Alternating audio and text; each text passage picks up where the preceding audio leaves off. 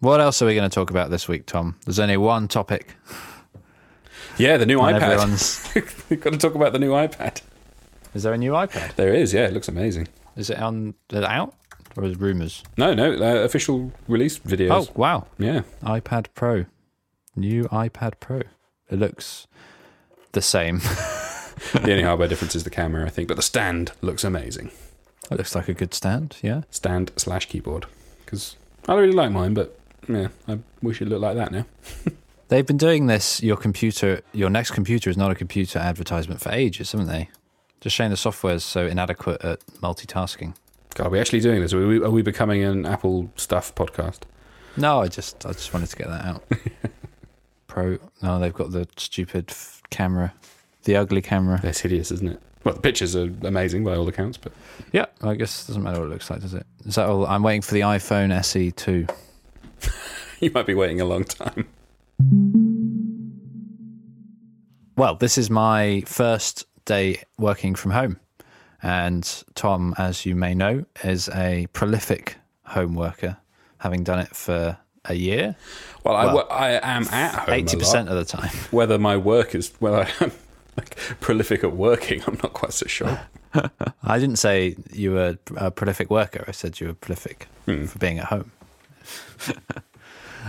Yeah, so I guess you may have some tips for the rest of us that are starting out doing this. We'll try and keep it a bit cheerier than a lot. I don't. Yeah, I think so. Other than to recognise it's a unique scenario in which loads and loads of people are working from home, I think that's all we should. That's the only reference we should make to things outside of tech and podcasting and literally working from home. The reasons, who knows? You might just be, you might want to spend more time with your family, or want to live somewhere where your office isn't, which is my reason. That's why I work from home. Yeah, I mean, I've always planned on eventually working from home. I didn't maybe plan it being so soon, but it's something that has interested me as a way of working, a way of living. It seems like it's got a lot of benefits. And if you are interested in some of those benefits, you can go back to episode 19. What is it like to be a remote developer? Where Tom talks us through a standard remote developer day. So you might want to go back and check out that one for some more serious tips. Yeah, I think these are going to be serious as well, but they're going to be about the mechanics of literally being at home and working. Can't take you seriously if you keep doing that teeth thing. So for those of you listening at home, we're not using. We usually use Skype for our podcasting. This week we're using Zoom for the primary reason that you can change your background because we're professional and mature in that way. And you can also pretend you've got a green screen and pick a certain colour. So at the moment, Tom, I am some sort of blue blob and my background's fine. Yeah, so I can just see your normal messy office, but then everywhere that would be Ed's skin is now some kind of ice cave. And you can see my teeth, though. Yeah. If I'd realised it was going to be this much of a productivity sink, I wouldn't have suggested it. I suggested Zoom to make us more productive and more effective as a remote team, but it seems to have failed. There's too many shiny toys. Oh dear. But has it not? Maybe it's not. Maybe morale is one of the things that we really have to work hard on when we're working remotely. So in that case, I'd call this a win. It's doing its best job. Yes, yeah. So so we don't have a question yet. We'll figure one out by the end of the episode. So you'll know because you'll have hopefully looked at the title. But we are trying to work something out at the moment. So bear with us. Basically, we're going to talk about remote working, some good ways of doing it. Tom's going to give us all his tips that he's picked up. So hopefully, when we get to the end of this, you'll have some hard and fast things to try out if you're working from home. I think it's going to be one of the more actionable episodes that we do. I think a lot of people are in this scenario now, and hopefully there'll be plenty of stuff in here that will either ring true with people or will be a revelation that they can adapt themselves. You've been working at home for a whole day now. What questions do you have as a newbie remote worker? Well, I thought I'd tell you what I did, and then you can tell me what I've done wrong. Go for it. Yeah, that works. So I did get up at my normal time, and I had a shower, and I started working when I'd have left for work. I think that was the wrong thing to do. Oh, okay. So when I would usually leave to go to work, I sat down at my computer and started doing, because I just thought, I don't know, I just got to that time and then I had nothing else to do really. Well, that's okay. But then when did you finish? Did you finish at your normal time, or did you finish like earlier based on like having done the same amount of hours? I finished at when I would normally finish. So I did an extra commute's worth. Luckily I don't commute far, but I probably did a bit of extra bit of work. Yeah, so that was my first thing. I also got changed. I think you said this in your episode, or it's widely stated. You probably shouldn't just stay in your pajamas. You should at least get changed, maybe into something comfortable, which is probably fine, but don't stay in whatever you slept in, I suppose. Oh no, yeah, you should. I think that's just advice for humans generally: is change, wash and be clean at the start of the day. I think it's useful advice. At least the top half. So then on your video calls, you look like you mean it. Now, you've raised two very good points about like when do you start and finish working, and how do you approach working separate from your normal routine. And I think having like the routine of like going through your normal morning routine is a sensible thing to do. I don't think starting early is a good idea, but I don't think it's a bad idea if you start early, if you also finish early. And another thing to note is, you're new at this, don't beat yourself up if you get things wrong. And every now and again, all the rules are flexible. That's the beauty of working from home, is how flexible it is. So feel free to start ridiculously early if you're able to finish ridiculously late. But if sometimes you just are in the mood to work, do it. But have a bit more extra productivity. The thing about working from home is if your employer is doing it correctly, it should be about what you're delivering rather than the specific amount of time you're spending working on their thing, essentially. Yeah, luckily I work at a company where the amount of time you spend in the office as well kind of doesn't really matter. I mean, I've got core hours, but other than that, no one really keeps track of you. So that's kind of probably a good way of going into remote working as well. Yeah, I think the thing to do is to find your own rhythm, but you'll do that over the course of several weeks. You'll know what makes you too tired and what makes you not, well, what leaves you wanting more. So that vaguely leads me on to my next question, which is, do you take scheduled breaks other than lunch? Do you have a coffee break at specific times, or do you just kind of, when you want a coffee, you go and get one? Oh, when I do it when I would like a coffee. I do stop regularly to make a coffee. I'm not working the entire day. Stop reasonably regularly. One of the things that we've instigated at work now that more people are remote and that we're kind of embracing it even more is to counteract the fact that there aren't people in an office meeting face to face. We've got sort of designated coffee time channels, both in our Slack group, and there's a Discord server that we've set up for work, which is like talking about work is banned in those. It's like trying to catch that water cooler effect that you get from working in close proximity with people. You couldn't simulate that digitally online. Yeah, because it's quite a change, and I noticed it today. It feels a bit, even though you're kind of chatting to people on Slack and stuff, it's not quite the same as being in an office with people, and stuff just happens, and then people will start random conversations in the middle of the day, which doesn't really happen so much on Slack when you're just sending messages to each other, and someone might be, you don't know if someone's even there, like they might be off getting a coffee or something. The async nature of it is important. The fact that when you're not necessarily directly communicating at the same time with people, but sometimes you do. Sometimes you get in a little have a little chat, and it's fine. I find like our company now has found the happy balance. It feels like because we're all remote, we've got to overcompensate on the extra things that are being missed out by not being face to face. So having these designated like a license to just sort of goof off and talk about the new iPad or talk about video games or anything that you like, anything that's not work. It's not like someone's going to come along and say, oh no, you should all be working. It's not that kind of environment. So you think it's something so it sounds like your company's kind of forcing it a bit. Yeah, they're very deliberately forcing to over communicate, overcompensate, because you do miss out by not being in the same room as people.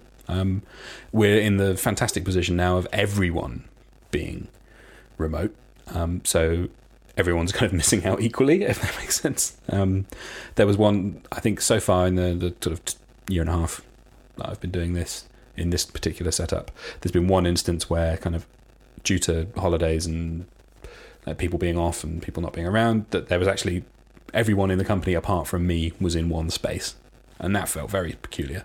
But it was, I think it's a good sign that felt peculiar, because the norm is not that.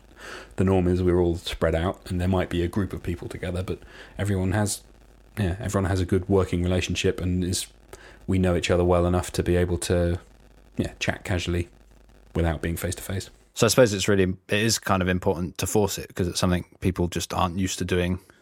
Especially those of us who haven't worked remotely before. We're used to just being able to turn around and chat to the person next to us. Whereas on like messaging someone on Slack, you might have like a little bit of, not anxiety, but like you feel like you don't want to bother people. So I suppose having those specific times where if you want to go and have a chat with someone, then that there's a place to do that, where the other people there are also happy for that to happen. Yeah, that's why something like a Discord server is good, because you can see who's in the room at any one time and know that they're happy to be interrupted. But we're lucky in that the majority of our team are used to working in this way, so we know the rules, or not rules, but the unspoken, like the etiquette and what have you, that we want in the company. When people are new to it, that's the hardest time, when you don't know what the boundaries are and whether you're going to be annoying someone by being overly chatty. So what we've decided as a company is to lean into that and to force quote unquote everybody to overcompensate and be more chatty than they would normally and communicate more often. And then from there it finds its natural balance. I think that makes sense. My other question was going to be about actually voice-to-voice calls like we're having now. How often do you find you end up doing those? Because I was talking to someone about some code today, and we just ended up doing it on Slack, and it would have probably been quicker if we just phoned each other up or, the like, and just talked about it. Yeah, that's a delicate balance it's a fine line to walk, because there are points where you do just want to sort of asynchronously do it in text, and you can get it. You're interrupting someone less; it's less of a burden on them, and you can get through to what you need that way. But you have to make a call. You have to make a judgment call at some point. You do get higher bandwidth from talking to someone, quote unquote, face to face. So we have a Zoom account. We use Zoom a lot for that kind of stuff. But we're now in the current setup, we're starting to use Discord a lot more. So it'll be let's jump into the engineering miscellaneous channel and let's talk about it there. Yeah, no, I think that's smart. I mean, everyone seems to be really excited about Discord, but I'm not keen on audio only communication. I think I've never really been particularly good on the telephone. I thought Discord was just like Slack, essentially. It's just doing it in a different place. What's the benefit of that? It's the voice and video connection that comes with it. So it's like halfway between Zoom and Slack, essentially. We've made a rule to not do any written communication in Discord. So because Slack is that's where company communication lives. If it's temporary, if it's permanent, it gets moved into Notion. But there is a sort of a system and an established an expectation of where these kind of things are going to be. But Discord is useful for off the cuff chatting about stuff. Which works for casual conversations, but also talking about specific code problems, or someone's got a problem with their build, or some dependencies playing up or something. Oh, that's interesting. I honestly thought Discord was just another like chat service. Yeah, as in written text chat.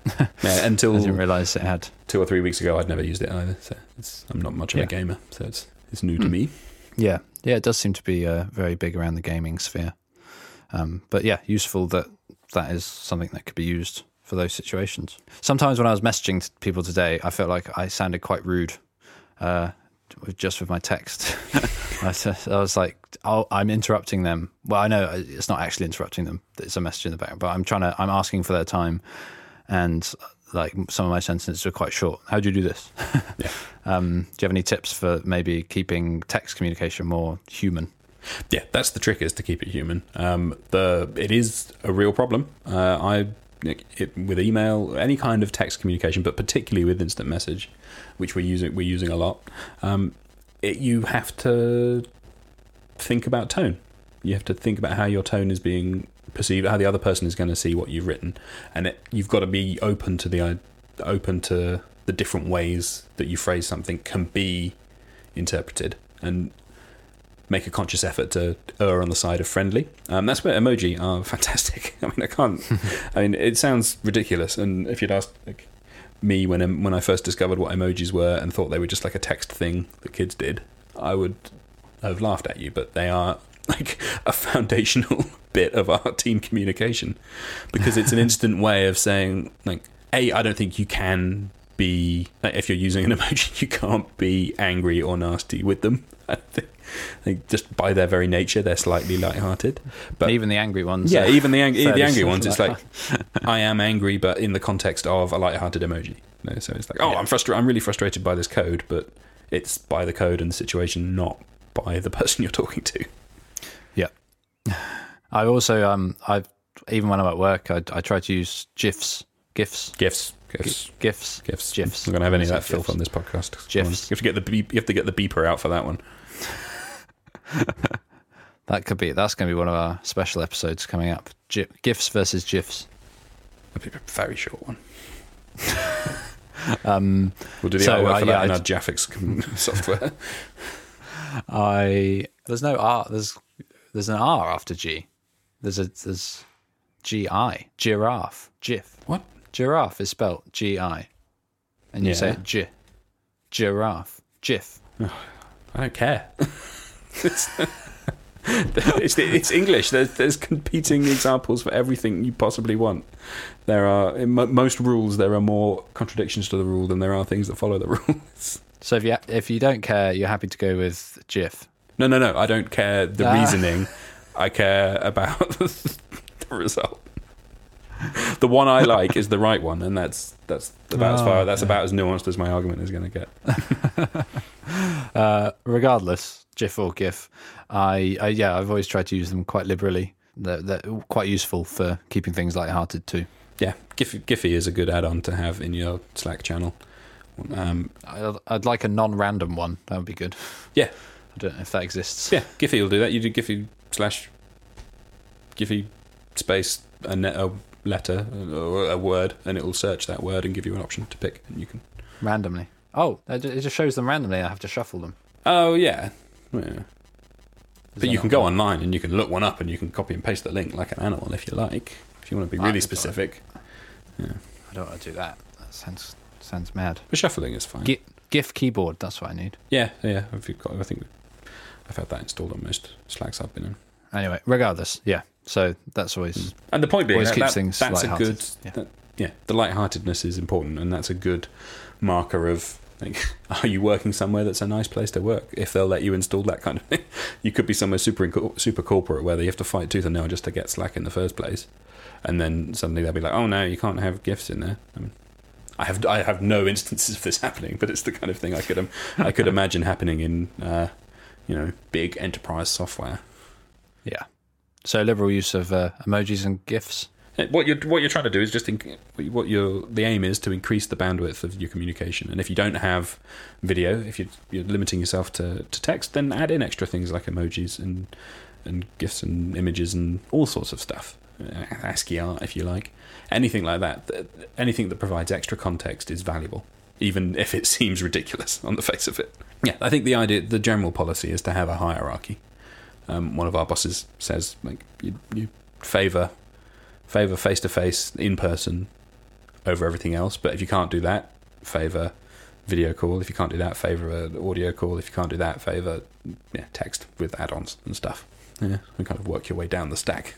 You just go with whatever is most appropriate, most practical for the scenario that you're in. Very good. The next broader topic I kind of wanted to ask you about was how you set up your desk at home, because obviously it's not at work. I've got a massive desk and I have nothing else on it apart from stuff I need for my work, whereas home I've kind of got to shuffle things around. I mean, I imagine everyone's, or maybe not everyone, but you've seen like people working on their ironing boards and rolls of toilet paper and sitting on all sorts of things. Do you have any advice or tips for like ways you lay out your desk or desk ergonomics, I suppose? Yeah, the ergonomics are important.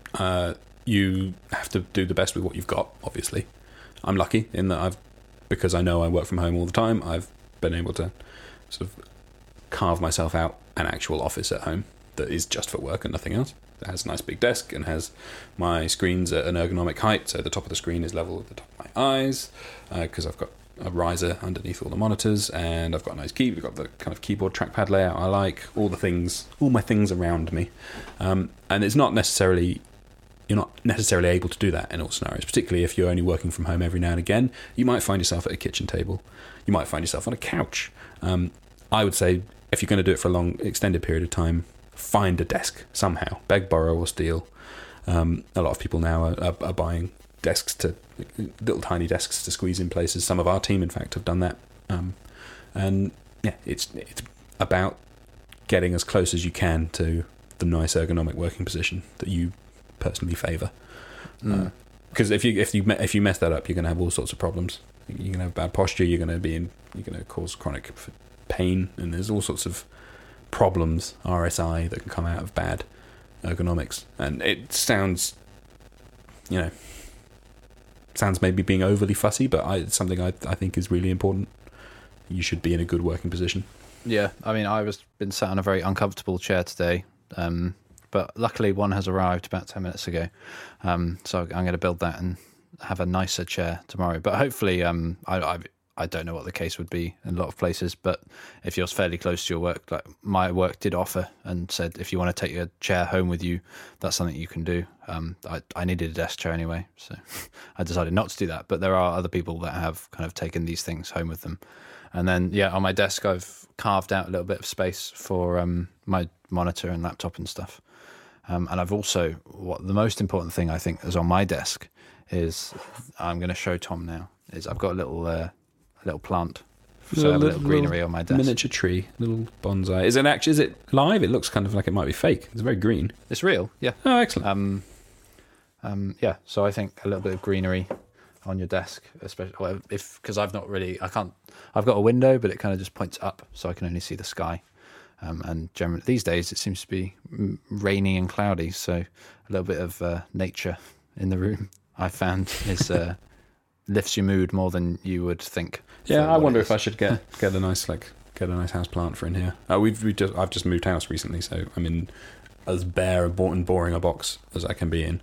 And thankfully, the window, there's like trees and sky and stuff out the windows, which is nice. But yeah, should tart it up a bit. I think where I was living previously, I took a lot of effort to sort of make the office a place that I was happy being in for extended periods of time. Like painted it all the way I liked, had nice pictures up, had kind of kept it clean and tidy and organised. I got a lot, and I personally got a lot of value out of that. And I would recommend that if anyone else is working from home for an extended period of time, make the place that you don't accept as few compromises as you can get away with. Make it as nice an environment to be in, because you're going to be spending a lot of time in it and you want to be comfortable. And if you're comfortable, you'll be more productive. Yeah. And I think if at all possible, try and have I've found this helped today, and I've done some reading around it, is trying to have as separate a space as possible from where you go and watch the TV in the evening, for example, or have dinner and stuff. You don't want to be, I know some people can't do this because they have small flats and things like that, and that's fine. But if you've got a different space, or just like try and have different areas, so you're not kind of working where you eat. Yeah.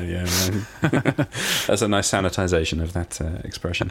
But I think one tip I would say is, maybe if you're not able to have separate spaces, have a routine at the start and end of your work day, something where you're just like getting yourself ready for work and getting yourself into a work mode, and even if it takes like 10 minutes, just clear the space that you're working in, get ready for work, and then at the end close that down again, like pack things away if you're sharing a space with the living space.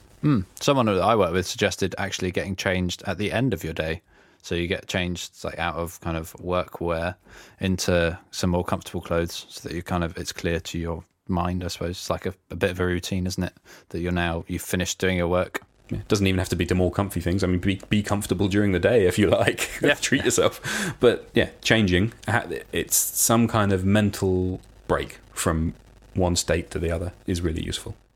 Yeah. That's a big danger of working. One thing I found when working from home is it's hard to stop sometimes. I mean, not all the time. I'm perennially lazy and will take any excuse not to be working. But sometimes you do get into a zone and you're working on a tricky bug, or you're not able to quite solve a problem, and you just keep on going, and before you know it, it's 8-9 o'clock at night, and you've kind of missed dinner time, and that is a problem, and that's a danger sign. Don't be doing that more often. Every now and again is fine, but don't be doing that on a regular basis. No, well, thank you for helping me with some of my problems. I hope that was quite useful, and I'll action some of those tomorrow. Definitely. Yeah, well, it'd be interesting to see how you feel about it in a few weeks' time, when you've got more used to the idea and have settled in. We're catching you at the very, very start of your working from home journey at the moment. And listeners, if you have questions for Tom, someone who's been remote working for a while and you're just starting to do it, do send them in. There may be things that I haven't thought of or haven't occurred to me, or maybe occur to me in the next few days. We might do in a few weeks' time, you never know, we might have to do a follow-up episode with any questions you've sent in.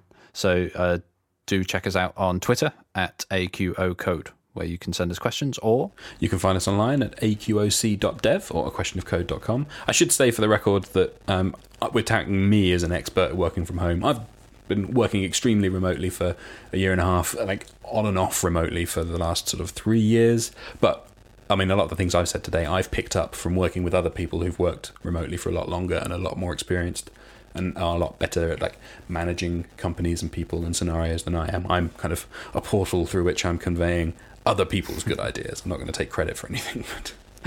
You've got more experience than me, who has one day. And that's how it works. You only have to be one lesson ahead.